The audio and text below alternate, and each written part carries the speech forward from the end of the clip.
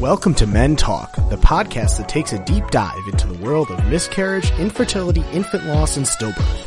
Hosted by Daniel Landau, founder of menshelpline.org, we'll be sitting down every week with real guys to discuss their stories, struggles, and triumphs. So grab a drink, sit tight, and let's talk. We are live on the MenTalk podcast talking about miscarriage, infant loss, stillbirth, and infertility. I'm very excited about today's guest. Our guest is Rabbi Yosef Shapiro from the suburbs of Atlanta. He is the author of a new book that just came out recently called In It Together, A Candid View of Infertility, A Personal Journey. So I will let you take it away. Feel free to introduce yourself, share a little bit of your story, and we'll take it from there. Thank you. Thank you, Daniel, for this opportunity. I appreciate it. So our journey begins about 9 years ago. I had grown up, actually prior to that, I grew up in Baltimore, and I actually did my MBA in investment banking, but had decided during that process that I would rather become a rabbi. So that's what I ended up training or changing my trajectory towards, and got married about 9 years ago. And our journey is slightly unique in that our first child was born pretty quickly. So our first child was born without any infertility treatments naturally, and he was born before our first anniversary.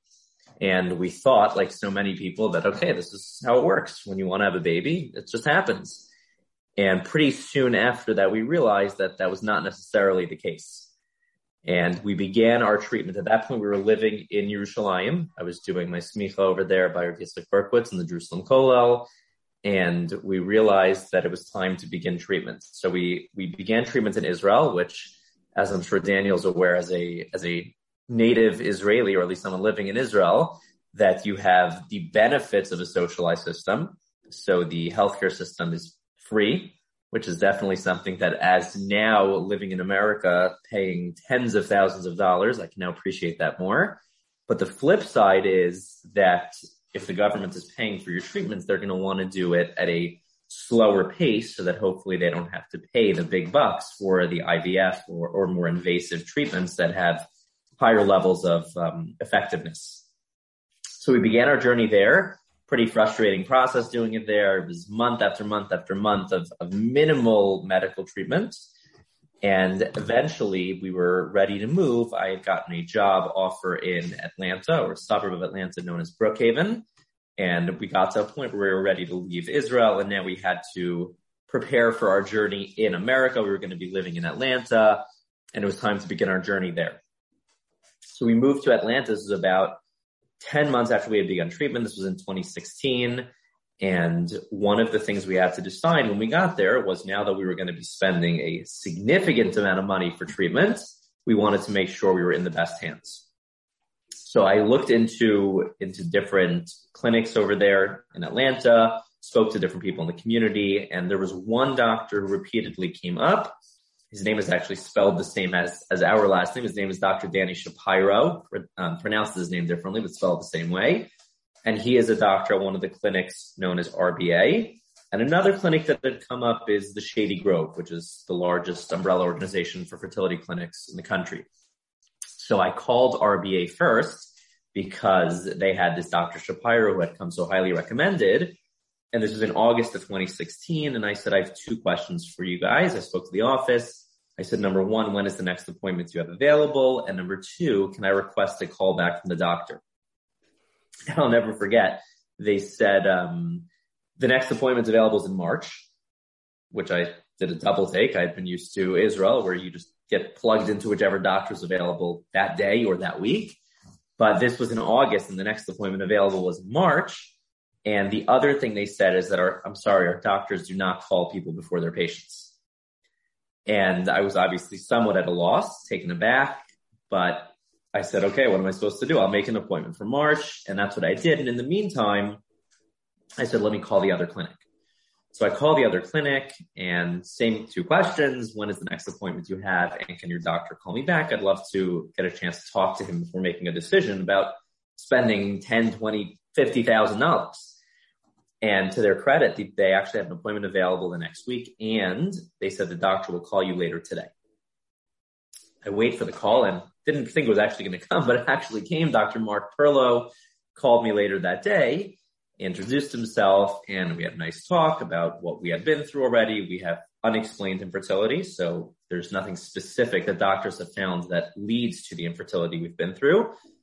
So he discussed what the prognosis would be, what the plan would be. And at the end of the conversation, I said to him, listen, doctor, I know many people, when they go through infertility treatment and they go through IVF, they're very nervous about the chance of having multiples, twins, triplets, or even more. But we specifically would want that. We love children. We'd like to have a large family. Would you help us get to that point?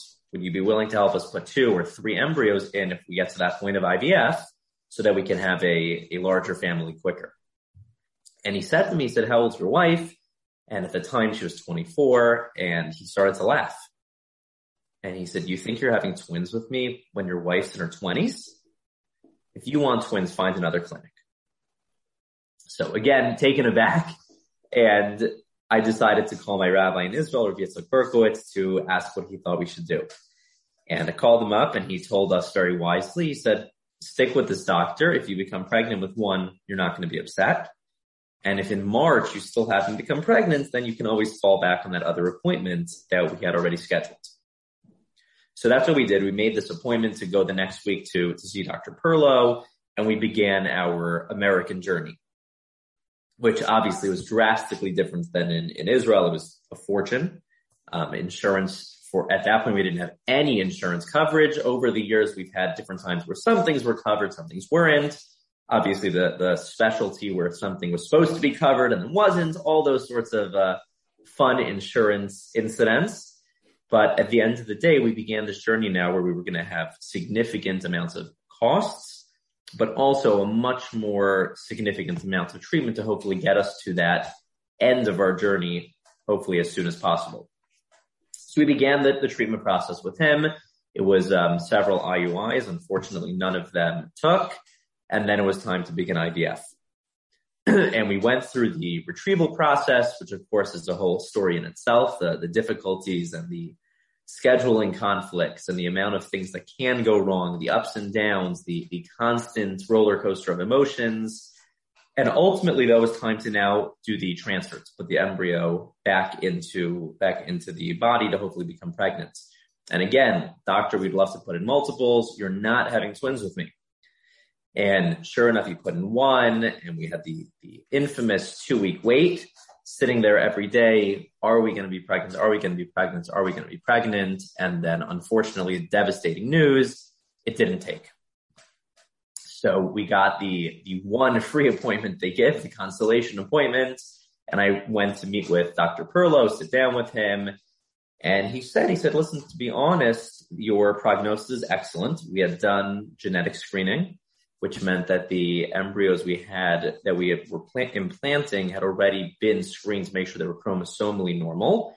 And he said, your prognosis is great. It's about a 70% chance it'll work. We'll just do it again. And again, same thing. He's not putting in 2. You want twins, find another clinic. So he puts in 1.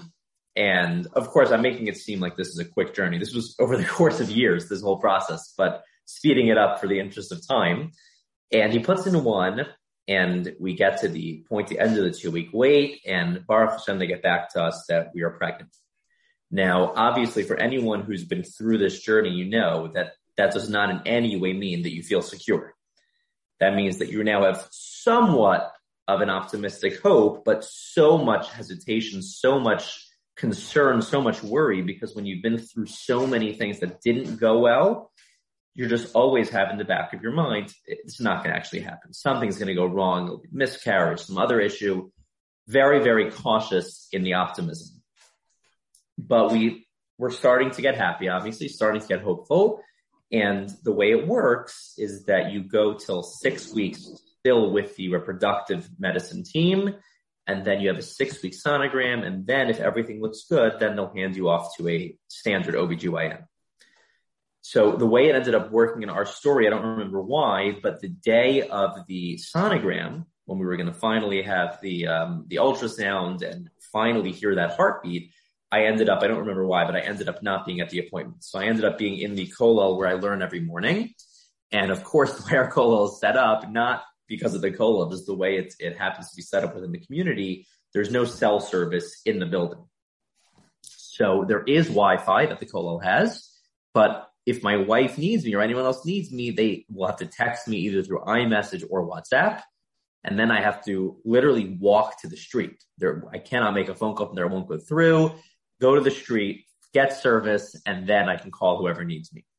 So I'm sitting in the base medrash learning, and my wife texts me. She says, Yosef, you need to call me right now. And I'm thinking, okay, I can't do this. I'm not going to go walk 3 minutes to call to hear that it's a miscarriage. Okay, we knew this was not going to be so likely. We were very, very cautious in our optimism. And I said to my wife, I texted back, I said, I can't do this. I can't go to the street to call for this. Just tell me what happened. And I'll never forget, she sent me back an image, and on the image it had baby A and baby B. And the one embryo that the doctor insisted on implanting, only one, had split, and we ended up, Baruch Hashem, with identical twin boys. Whoa. And the story was so powerful for us to see, because so often in any area of life, we box ourselves in. The doctor said, you're only having one. My friend said this. My boss said that. My parents said that. And we sometimes forget that Hashem runs the world. And even though a doctor may tell you, listen, this is your prognosis. We probably both know. I know people who the doctors said they weren't going to be able to have children, and they have children. Because at the end of the day, we forget that Hashem is the one running the world. And sometimes, if we can appreciate that there is a much broader picture than the limits that we find through the professionals we interact with, like those doctors, then hopefully we can appreciate that there is a bigger picture, there is a purpose to our struggle. And at least in my wife and I, in our scenario, we were able to find comfort in seeing so clearly that Hashem was really looking out for us the whole time. Wow, such a powerful story. I mean, to hear that the doctor said, only one embryo we're transferring, one embryo, not two. You got to find a different doctor if you want to. I mean, to sitting in that position, I'm sure you were thinking, what is he talking about? I want to have 2 kids. Why can't, if we're paying all this money for treatment, why won't he do what we want to do? Yeah, no, it was definitely an interesting process, but with Baruch Hashem, a beautiful ending. So that is our story, and that is what motivated me to write this book, because I felt that if Hashem is showing us so clearly that he's there for us in our journey, then I felt that I should be there for others, particularly because when we went through our journey, and you, Daniel, may have experienced this as well, I was very much the type who wanted to know everything we were going through. And that's not simple in the process of IVF. It's a world full of unknowns. There's very little literature on the topic in any world, even in the secular literature. And I really was looking for a book that would help me just know what's it going to be like on my day-to-day life. What type of things should I be aware of? And I didn't want this technical medical journals. I didn't want to know the gloom and doom about how difficult it was going to be and how painful it was going to be. I wanted to just know what's life going to look like. So when we had this experience, it motivated me to push myself and really ourselves, because obviously a story like this very much is a story about the couple, my wife and I, not just myself. And it really motivated me to write this book, put out this resource so that people can have the book that we wish we would have had access to during our journey. It is so needed, and I'm really glad you wrote the book, because it's really true that there aren't enough resources out there for couples or even for men when going through IVF treatment. Even myself, I also wanted to be very involved and be in the room during the procedure, during the retrieval. I was there for the transfer, but the retrieval, they wouldn't necessarily allow me in the room. And the process, what do these shots do? What is this for? After all, I was the one giving the injections, right? So go figure, we should know what all these things are doing. So it's absolutely really great that you wrote this book. I'm curious, what was it like for you during that 2-week wait? Because I know myself, during that 2-week week, I was going crazy. I was like, what the heck? What is the answer? How many embryos do we have? How many are healthy? How many, that 2-week wait was so hard, so stressful, so painful.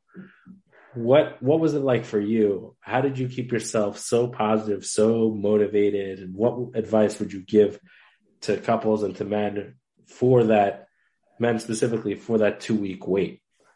Yes, I don't think that I was as positive and optimistic as you portray me to be.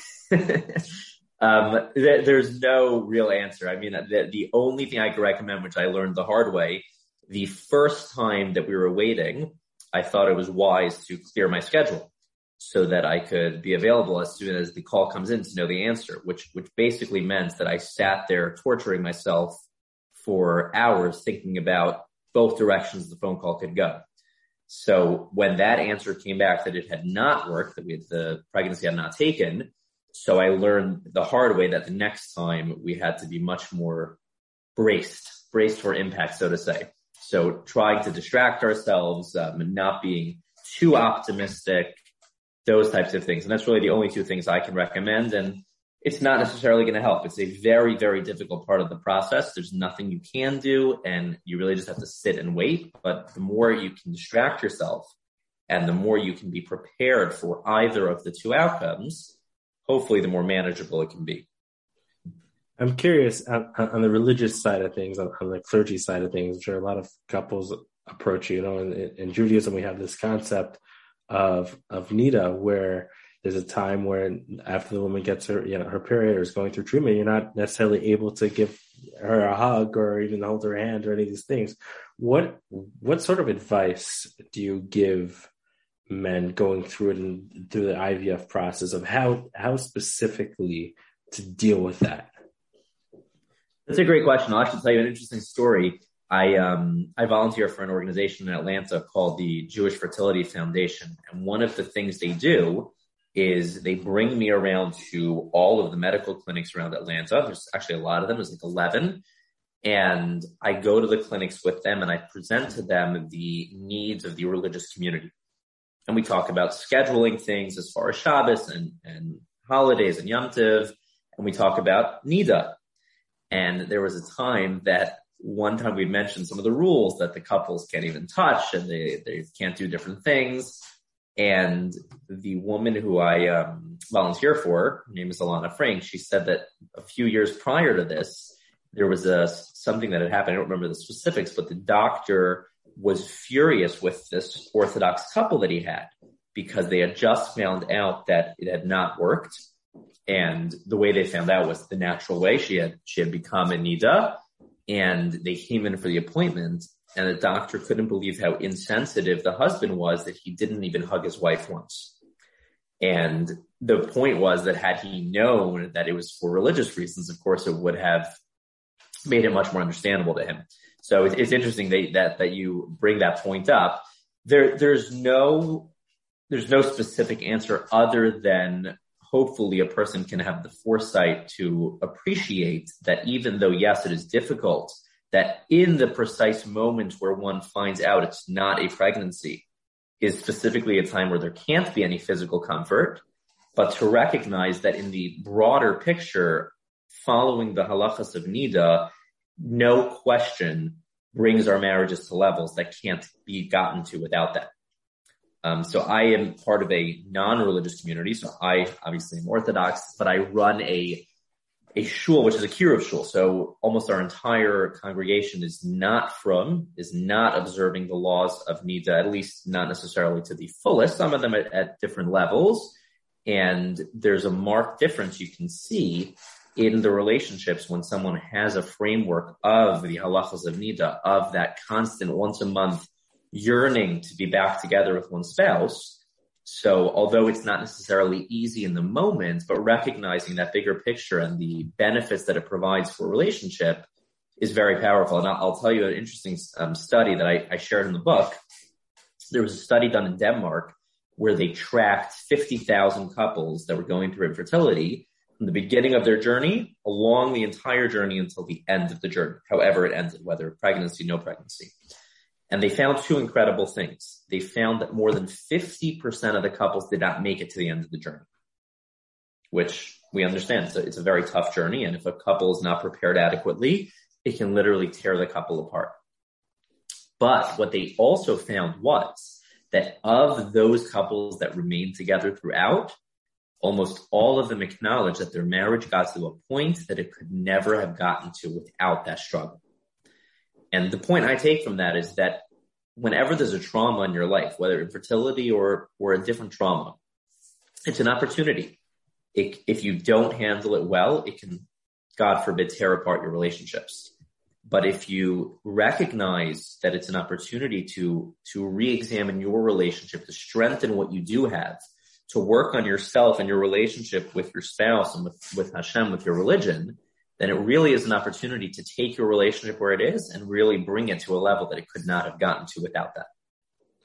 I definitely agree, especially after that 2-week wait, having a miscarriage. I mean, our relationship, it grew tremendously. They say that a couple struggles, specifically, it brings you stronger and closer together, because the amount of communication, the amount of effort that is needed when you're going through something like this is 10 times greater than what it is before. And if you could get through going through fertility treatments, suffering a miscarriage, having a baby eventually, then it's endless. The relationship will be stronger and stronger and stronger. So although people say it is unfortunate that infertility exists and people have to do IVF, but on the other hand, it does help a lot of couples. I'm curious, what are your thoughts on, I don't know if there's ever been any studies on it in particular about the relationship between, we know that women go to the mikvah to purify themselves after, a miscarriage on the line. Is there anything that you think connects the spirituality of a guy? Should a guy be going to the mikvah after a miscarriage to be in sync and in communication with his wife? I know there's something in, I believe it's Boston. I think it's called Mayim Chaim or some organization out there, that there's a specific mikvah for life occurrences. Do you think that there's a spiritual connection that men should be taking on something extra or going to the mikvah or doing something more volunteering, like that would boost sort of that connection in such a hard period of time? It's an interesting question. I've never been asked that before.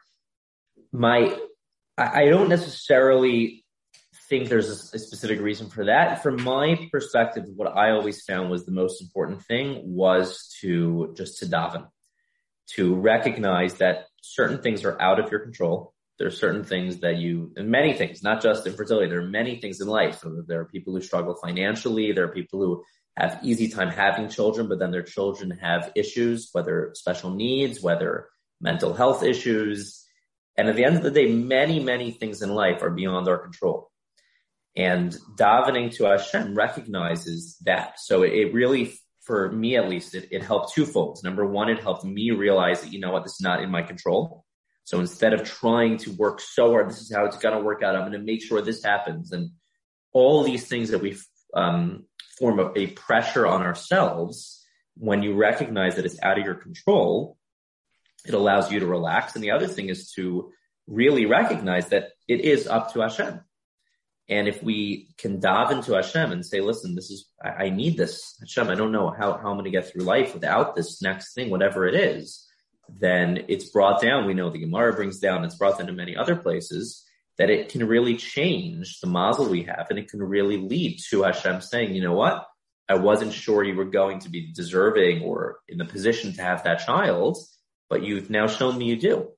So that's what my Rabbi advised me. That's what I found to be very helpful, is to daven. And really, it's actually one of the interesting things that I somewhat bemoan the fact of now that I've gotten beyond that point of treatment, is that I haven't davened in a way that I davened like that since.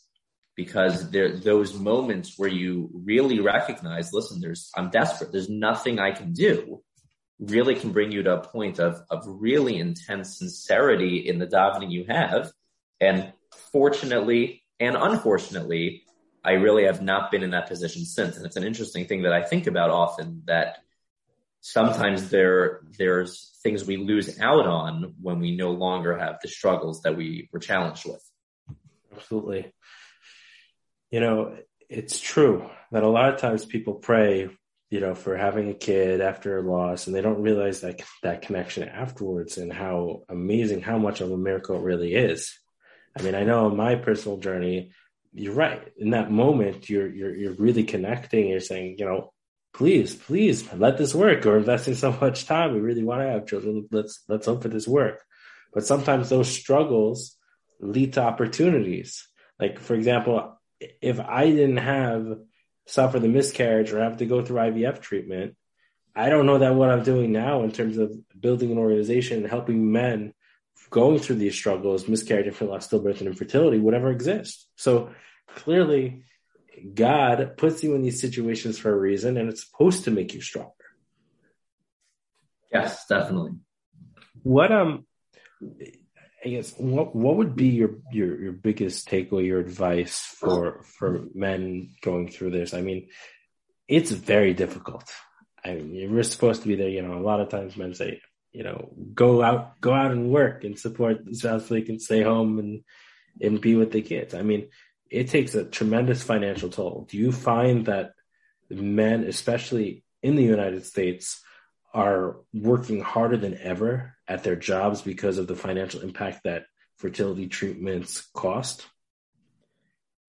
It's an interesting question. I don't know the answer. I don't think that salaries here are structured that way, meaning I don't think you can just say, oh, I have more expenses, I need to work harder to earn more money. It's not really necessarily like that.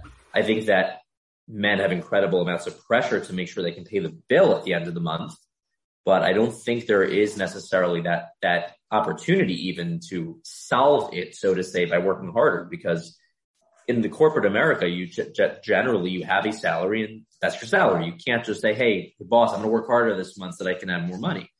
So it ends up you feel really, really stuck because there's almost nothing you can do to bring in more money. And suddenly you can have $10, $20, $50, $100,000 in bills that you would not have foreseen when you started your career.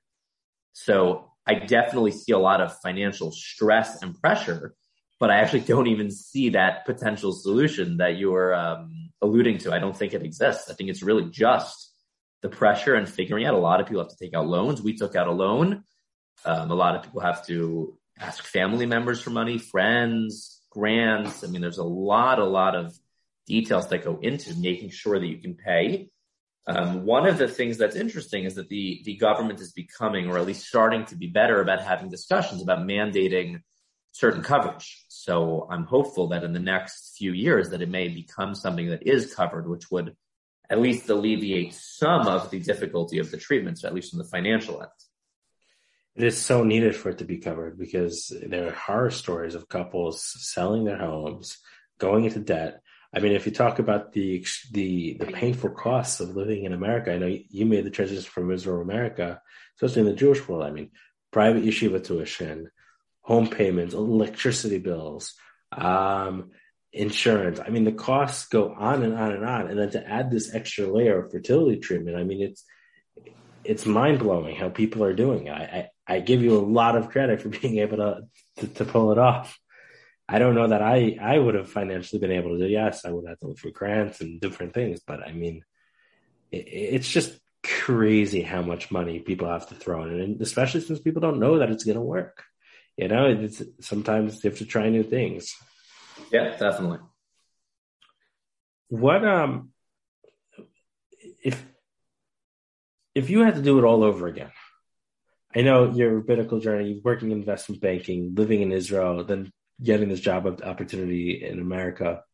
If you were to do this all over again, would you have stayed in Israel even with all the bureaucracy because of the fertility, treatment? Assuming there was job opportunities and things for you in Israel, would you have stayed put because of the cost of the fertility treatments?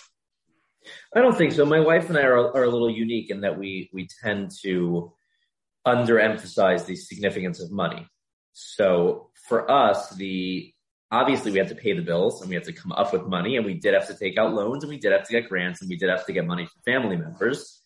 But at the end of the day, I think our decisions for where we were going to live were not going to be made around that. So knowing that in America, we felt that we could get quicker help, not necessarily better, but at least quicker the fact that it came at a cost was not necessarily a deterrent for us. It was a step, it was a process, it was something that had to be addressed, but at least in our specific case, it was not something that was going to make the decision for us. I know there are many people who actually move to other countries to be able to afford treatment. I actually just spoke in Scottsdale, Arizona last night, and someone came over to me. I can't remember if it was the person themselves or they said that they had a friend who went to India for treatment because there was something there. I don't remember if it was the financial or the process, but they went to India. And a lot of people do it. A lot of people have to go to other countries to find a process that's either better for them for the medical side or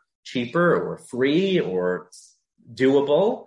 So yes, I know for many people, it is a very significant factor. It happens to be in our specific case, it wasn't the biggest factor.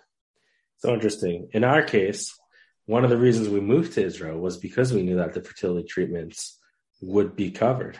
And it helped tremendously, not having that pressure of having to worry about, okay, all the extra costs. It made our lives a little bit easier. Yes, there's hopes to jump through, but it made one level of stress a little bit less. Yeah, no, definitely. There are definitely many, many people who do that. It happens to be for us specifically, it wasn't something that we were considering.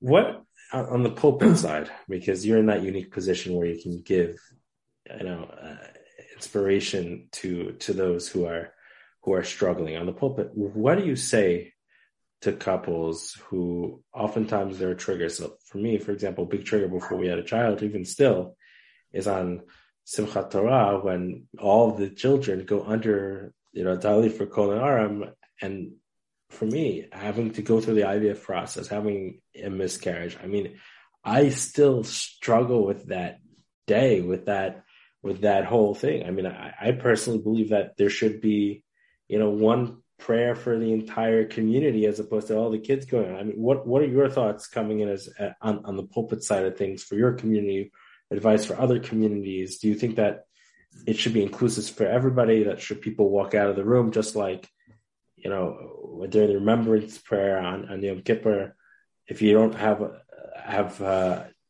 someone that passed away, you walk out of the room. Do you think that people should walk out of the room for these things, or do you think there should be some type of awareness of infertility, miscarriage, stillbirth, and infant loss?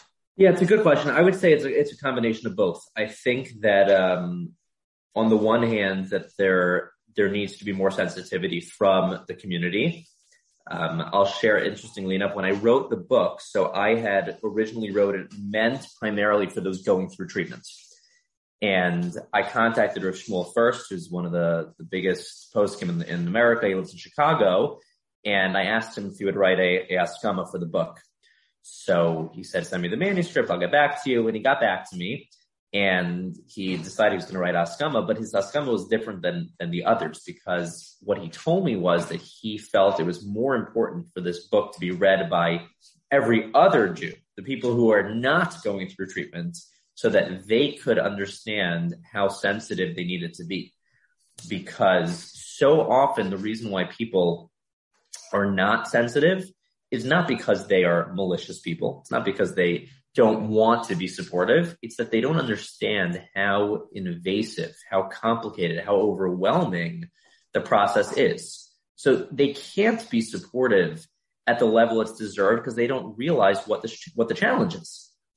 So what Rabbi first explained was that this book hopefully will be a resource for the other people, those not going through it, who have no idea what it is, that they'll go through it and they'll be able to say, oh my gosh, I could never have dreamed what you were going through. And interestingly enough, he's very wise and he was correct, because the most common feedback my wife and I have received since we published the book is from people who have not been through IVF, sharing how they had never imagined it was as difficult as it is. Incredible. So on that end, there definitely needs to be a point where communities are in general, individuals are more sensitive to others. As far as each individual has to know. It happens to be, that was a very, very difficult time for me. Also, there are many people who don't think twice about it. So each person has to know. There's nothing wrong with a person walking out during that part of davening. If it's a painful part, obviously everyone has to know themselves. But I don't necessarily think that there's any reason to alter that prayer, because at the same time, we have to also recognize that there's a need to appreciate that those who have children, there's a significance to those children and making sure that they're part of the Torah, the culmination of the finishing the Torah and Simchas Torah. So it's a tough balance, but at the end of the day, there needs to really be work on both ends. There needs to be more sensitivity in general, and each individual has to know whether they're cut out for those specific parts of Judaism that are difficult. Interestingly enough, when I wrote the book, there are a few times in the book where I reference the difficulty about going to shul for a couple without children or in the process when you see a couple with 13 kids in shul and all their kids are lined up in chairs and you're sitting there by yourself. And I wrote it, I think I mentioned it 2 or 3 times, and the editor at the second or third time made a comment, "You already wrote this, I think we should remove." And I wrote back, I said, "I understand I already wrote it, but I want to reiterate it because for me, it was something that was very difficult." So it's definitely something I'm not in any way discounting how significant it is, but it is important to recognize that there needs to also be room for those tefillahs for those who do have children, because that's also a crucial part of the future of Judaism. Yep, it is. I'm going back to the two thoughts here. I'm going back to the awareness side of things. What do you think needs to be done in the Jewish community and the world in general about awareness and education about what it really means with dealing with infertility and dealing with pregnancy loss? Do you think we really need to go back to the school system? Do you think we need to go back, to all the synagogues and all the different places that people learn about what it is like to have to make a baby, to have a child? How do we raise awareness and get rid of the stigma that dealing with infertility, having a miscarriage is bad? I mean, if you look at the statistics, 1 in 4 pregnancies end in a miscarriage. 1 in 8 couples struggle with infertility. 1 in 160 births end in a stillbirth. And 1 in 1,000 babies die of SIDS. I mean, how do we raise awareness and change kind of the way people view it? After all, there is so much tremendous pressure, especially on a religious couple, to have children. I mean, this is some of the fundamentals of religious Judaism that, you got to have at least 2 kids, 1 boy, 1 girl. I mean, how do we change the stigma? Because when I'm looking at this, the IVF process is just so stressful on a couple, especially on a man. You're praying for it, you're doing all these things. It's just, how do you deal with that? So I don't have a perfect answer. Obviously, this is a big question. Ultimately, I just hope that people will continue to want to learn more, because that's really the only thing we can do. We can put out material, we can put out information, podcasts, books, and we can just hope people will go through it. And like I said, a lot of people who have read the book have said that they're so glad they read it because now they understand it. It's like I said, it's not a malicious insensitivity. It's an ignorant insensitivity. They just don't understand what it is. So the more we can let people be aware and share resources that they can read and understand, the more they can hopefully be understanding of what the difficulties and challenges are that are associated with the IVF and infertility process. Absolutely. One other question. I'm really curious, when you're writing the book and you were going to all these rabbis to ask, I'm calling it eskamas, but for their recommendation, why did you feel that was so important, as part of the book process, the publishing process? Why didn't you say, okay, you know what? I went through this. This was my struggle. I want to tell my story. Why do you need so to speak, the rabbinical endorsement from all these rabbis? Yes, I think that ties in with your previous question, and that is that there is this stigma, there is all this preconceived ideas about what it involves, and is it tznius to read a book about this? Is it not tznius? And because of all the religious sensitivities around it, I felt it was crucial to have as many of the big name gedolim and poskim approving it so that people could say, oh, you know what? I never learned about this because I wasn't sure it was something that I should be doing. Oh, but if Shmuel Kamenetsky or Shmuel First of Aaron Schefter, some of the biggest gedolim and poskim in the world, wrote a recommendation, then you know what? I will read it. So that was really my goal. My goal was that people who may have some hesitation should hopefully feel comforted in knowing that some of the biggest gedolim in the world have read through it and approved it, so to say, so that they should feel comfortable. Did you get any pushback?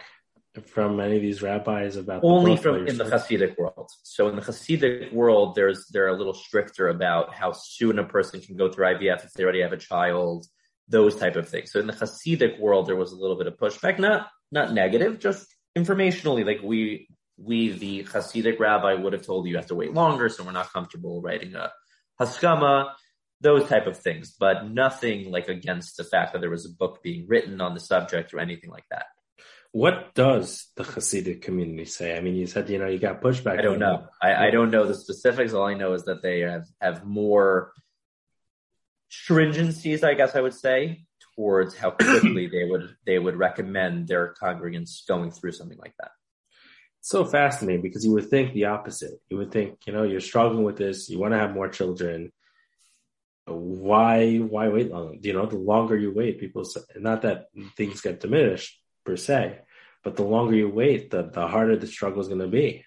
I mean, the pain will grow. People are going to be grieving. Yeah, I don't know the specifics. I imagine it has to do with the balance of letting Hashem handle it versus medicine, but I really don't know. It's not my field. I'm not Hasidic. What other advice would you, the take-home message for all of our listeners out there through your journey? What would be your take-home message? I think the number one thing I would say is to recognize that it's out of your control and that you have to recognize that Hashem is running this. You have to daven, and you also have to realize that it is a real trauma, because what I see often in couples in my own congregation is that people think, oh, it's not a big deal. I'm going through IVF. I'll probably have a baby in a few months. And then 6 months later, 6 years later, whatever it is, they're devastated because their hopes were so unrealistic, so high that it just was not practical. So I think that people, the biggest message I can give them is to appreciate and recognize that it is a real trauma, while at the same time recognizing that it is handcrafted for you by Hashem, and that the biggest thing you can do for yourself is to daven, is to say to Hashem, listen, I understand this is out of my control, and I'm begging you, please, to help me out. Powerful stuff. You heard it. Thank you. You heard it first from Rabbi Yosef Shapiro. To all of our listeners out there, please get a copy of the book. It's available on Amazon, I believe, and where else? Definitely available through Feldheim, which is the distributor on Feldheim's website, and it together. And I'm happy if anyone has any questions, they can be in touch with Daniel. He can put them in touch with me. I'm happy to help in any way I can. Great. Thank you so much for being here. And we look forward to helping all those in need on this journey. Thank you for the opportunity. My pleasure. You've just listened to another great episode of Men Talk with Daniel Landau. If you've suffered from miscarriage, infertility, stillbirth, or infant loss and want to open up about it, reach out. We'd love to have you on the show.